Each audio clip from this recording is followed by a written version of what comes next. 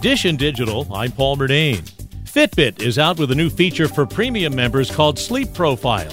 CNET senior editor Lisa Edichico says it's designed to make sense of your sleep data. It basically analyzes your sleep based on 10 different metrics, and then it compares those readings against what's considered typical for people of your age and gender. But what's really interesting is Fitbit, as part of this feature, will assign you a sleep animal based on your patterns to kind of symbolize what your sleeping patterns are like and make it easier to understand. There are 6 different animal sleep profiles. You'll need to wear a compatible tracker during sleep for at least 14 nights per calendar month.